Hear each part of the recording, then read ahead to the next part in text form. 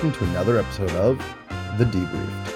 My name is Levi Port, and today we have two interviews with Annabelle Zhang about this year's primaries. Okay, so I'm here with Annabelle Zhang, asking her about her Student Government Senate discusses emergency alert systems, activism, and free speech workshops article taking place on January 21st. Annabelle, could you just give us a quick overview of this article, your thoughts on it, what you kind of thought the main takeaways were? Yeah, so I'd break this article down into two sections. First, I'd talk about the announcement that there would be active intruder training for students on campus on February 15th at 9 a.m. I think that addresses a super important student concern, especially in light of recent tragedies on other college campuses relating to gun violence and intruder incidents. So I think that's a major point of concern that student government is addressing along with the administration. I'd also talk about the fact that there's been conversation within the student government itself about further commentating on whether or not they should, on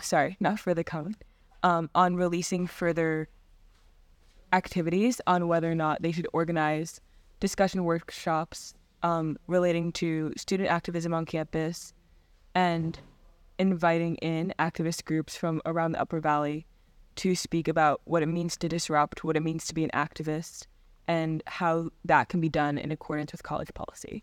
Yeah, absolutely. And just to touch on 2 points, I want to come back to the intruder training. But first, with the activism thing, that is kind of spurred on by what we saw in the fall, correct, with the activist outside of the administrative hall and all of those issues. Yeah, so it's directly tied to the fact that Rowan Wade and Kevin Engel have recently had their court appearance date published, and it'll be in February.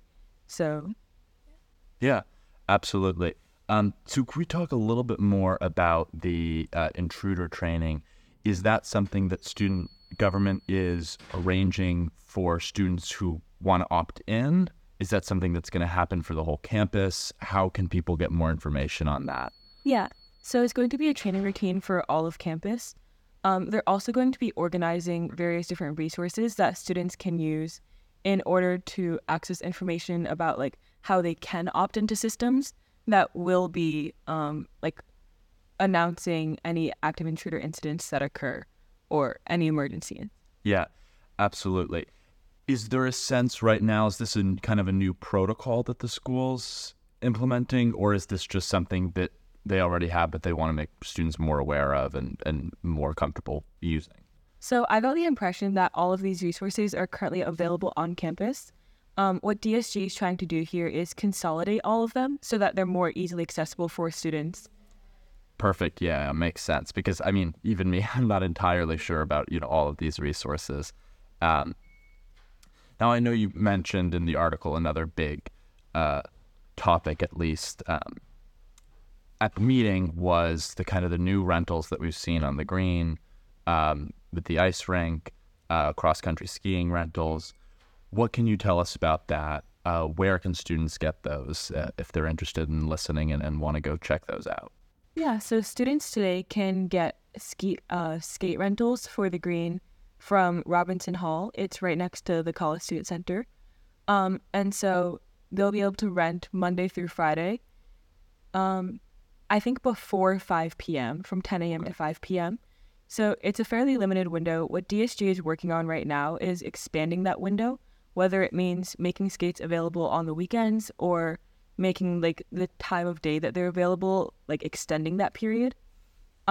Ski rentals right now are no longer available through Robinson Hall, as I discussed in the meeting. The DOC, or the Outdoor Programming Office, rather, has shifted it to a separate ski area. Yeah. That's dedicated to cross-country skiing. It's close to campus, but it's not on campus. Okay, and are those skis, is that all still the same benefits for students as when they were able to get them at Robinson Hall, or is that something now that is there a cost additionally to that, or? Yeah, I believe all students can access them for free as long as they show their ID card. Of course, yeah.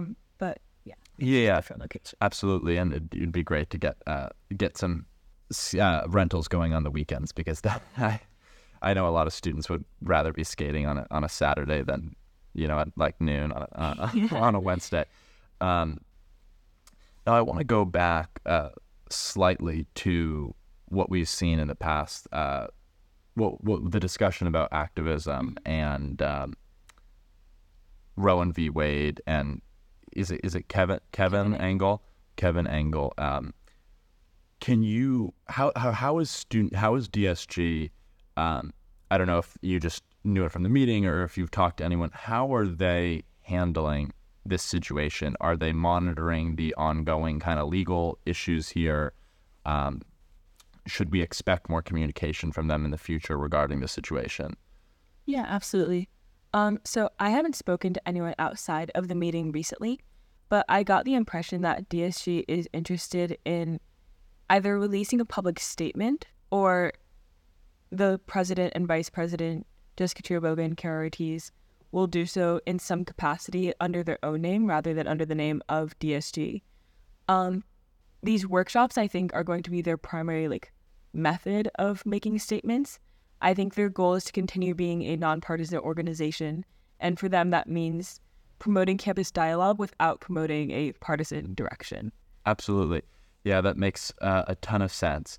Now, this is obviously more of kind of like a technical question, but if they were going to release a statement from the entire student government, is that something that they would vote on and approve at one of these meetings, or is that something that would kind of just be sent out without much talk about approving it? Yeah. From what I've seen, all DSG communications are voted on during the meeting, and so there'll be a draft presented. Senators will discuss things that they think should be changed, things that they think are important to highlight within the email itself, and then they'll vote on the communication and send it out. Absolutely. Okay, perfect. That makes a ton of sense. I think that is the majority of the questions that I had, or all the questions that I had regarding the article. Is there anything else you want to add? No, I just think that DSG has been really interesting to cover. I think it's really important to stay informed on campus and college issues. Yeah, absolutely. And to that end, can you just tell us when can students go watch these meetings? How can students get involved if they're interested in and not in an elected position? Yeah, I believe these meetings are open to all undergraduate students. They're held in Collis 101, which is a very large meeting room, so obviously with the capacity for students to attend. They're held on Sunday evenings, usually at 7, but I know today's is moved to 6:45 as a result of agenda.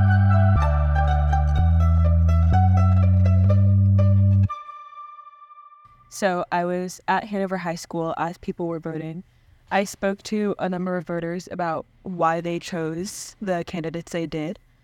And I think what really drew me to this idea of covering the primary was the fact that, one, New Hampshire is a major primary state. It's the first for the Republican Party, and it's a disputed first for the Democratic Party.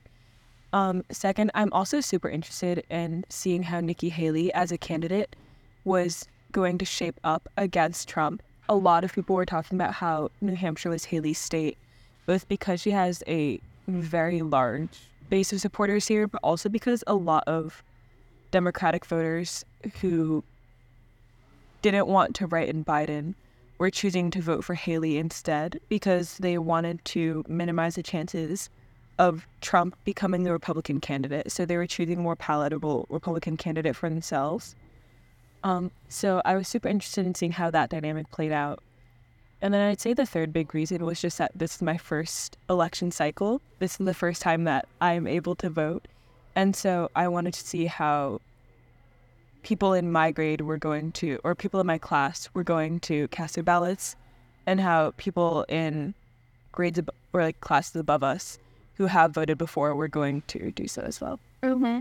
And what did you think the general sentiment was among student voters? Would you say there's a large turnout, student voters?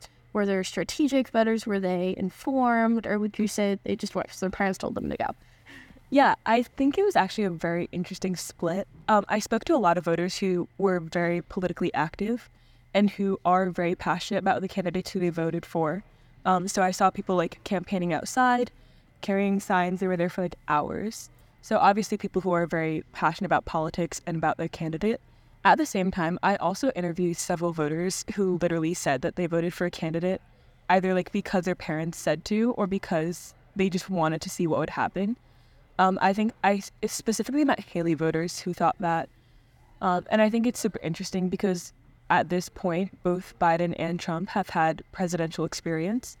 And I think among the people who voted without specific ideological goals, they did so because of a general discontentment with the political system. Mm-hmm. And would you say that sentiment's present on campus generally, or would you say it's kind of peaked because of the primaries, the upcoming election? Ooh, I don't know if I know enough about campus politics in general to make a big statement about it, but I think that there are definitely people who are very, very politically passionate and very politically active. I know like tons of people like in the DPU, in Dartmouth Democrats, etc., Dartmouth Republicans, etc. At the same time, I also think that Dartmouth, compared to a lot of other Ivies, is just a less political school in terms of the fact that like, or at least from my impressions, students aren't necessarily as politically active, especially like on more activist circles.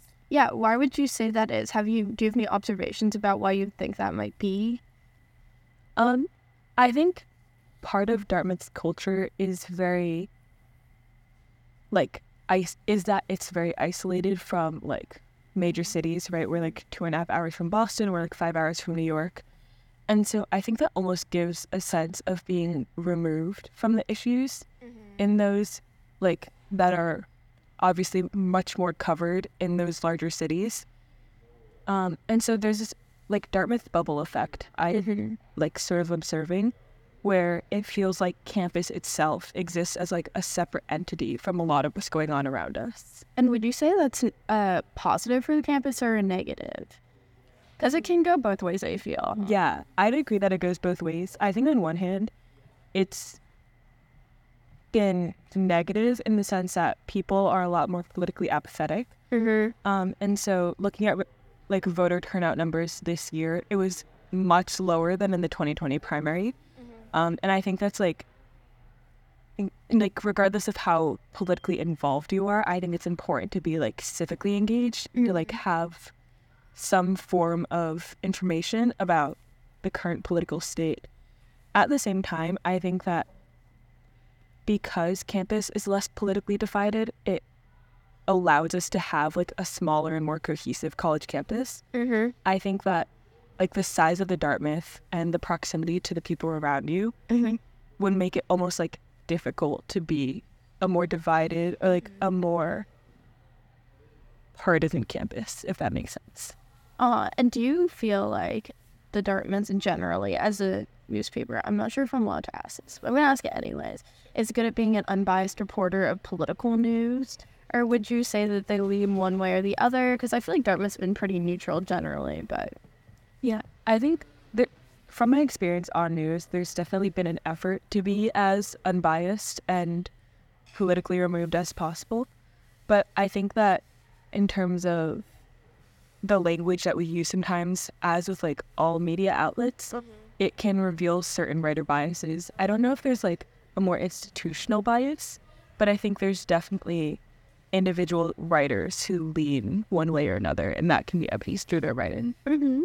And is there anything else you want to add about the nature of the article, maybe potential articles that are coming up that you think are relevant to the subject matter, what you're looking forward to in regards to the political election and kind of how you see the climate evolve on campus, etc.? What's that? Yeah, absolutely. I think there have been a few really interesting articles published since about, one was about the Rockefeller Center and experts who were evaluating the results of the primary. I thought that was super interesting. They gave a lot of perspectives about like what the results mean for Haley in terms of like South Carolina being the next, or like the February 24th Republican primary.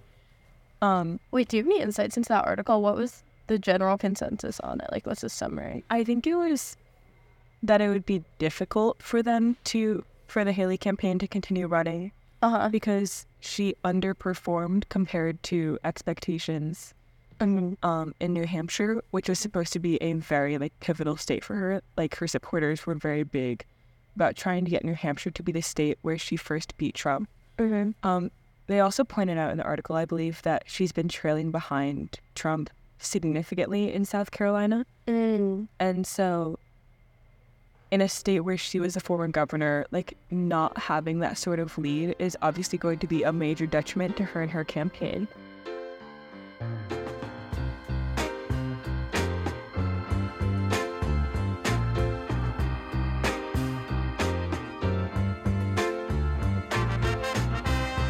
My name is Levi Port, and this has been another episode of The Debriefed. Special thank you to Eilana Stanford and Jack Coleman for their wonderful interviews today. I would also like to thank Heath Monsma, Eamon Huzzah, Ellery Fudge, Quinn Hall, and Abby Hughes for their contributions to the team.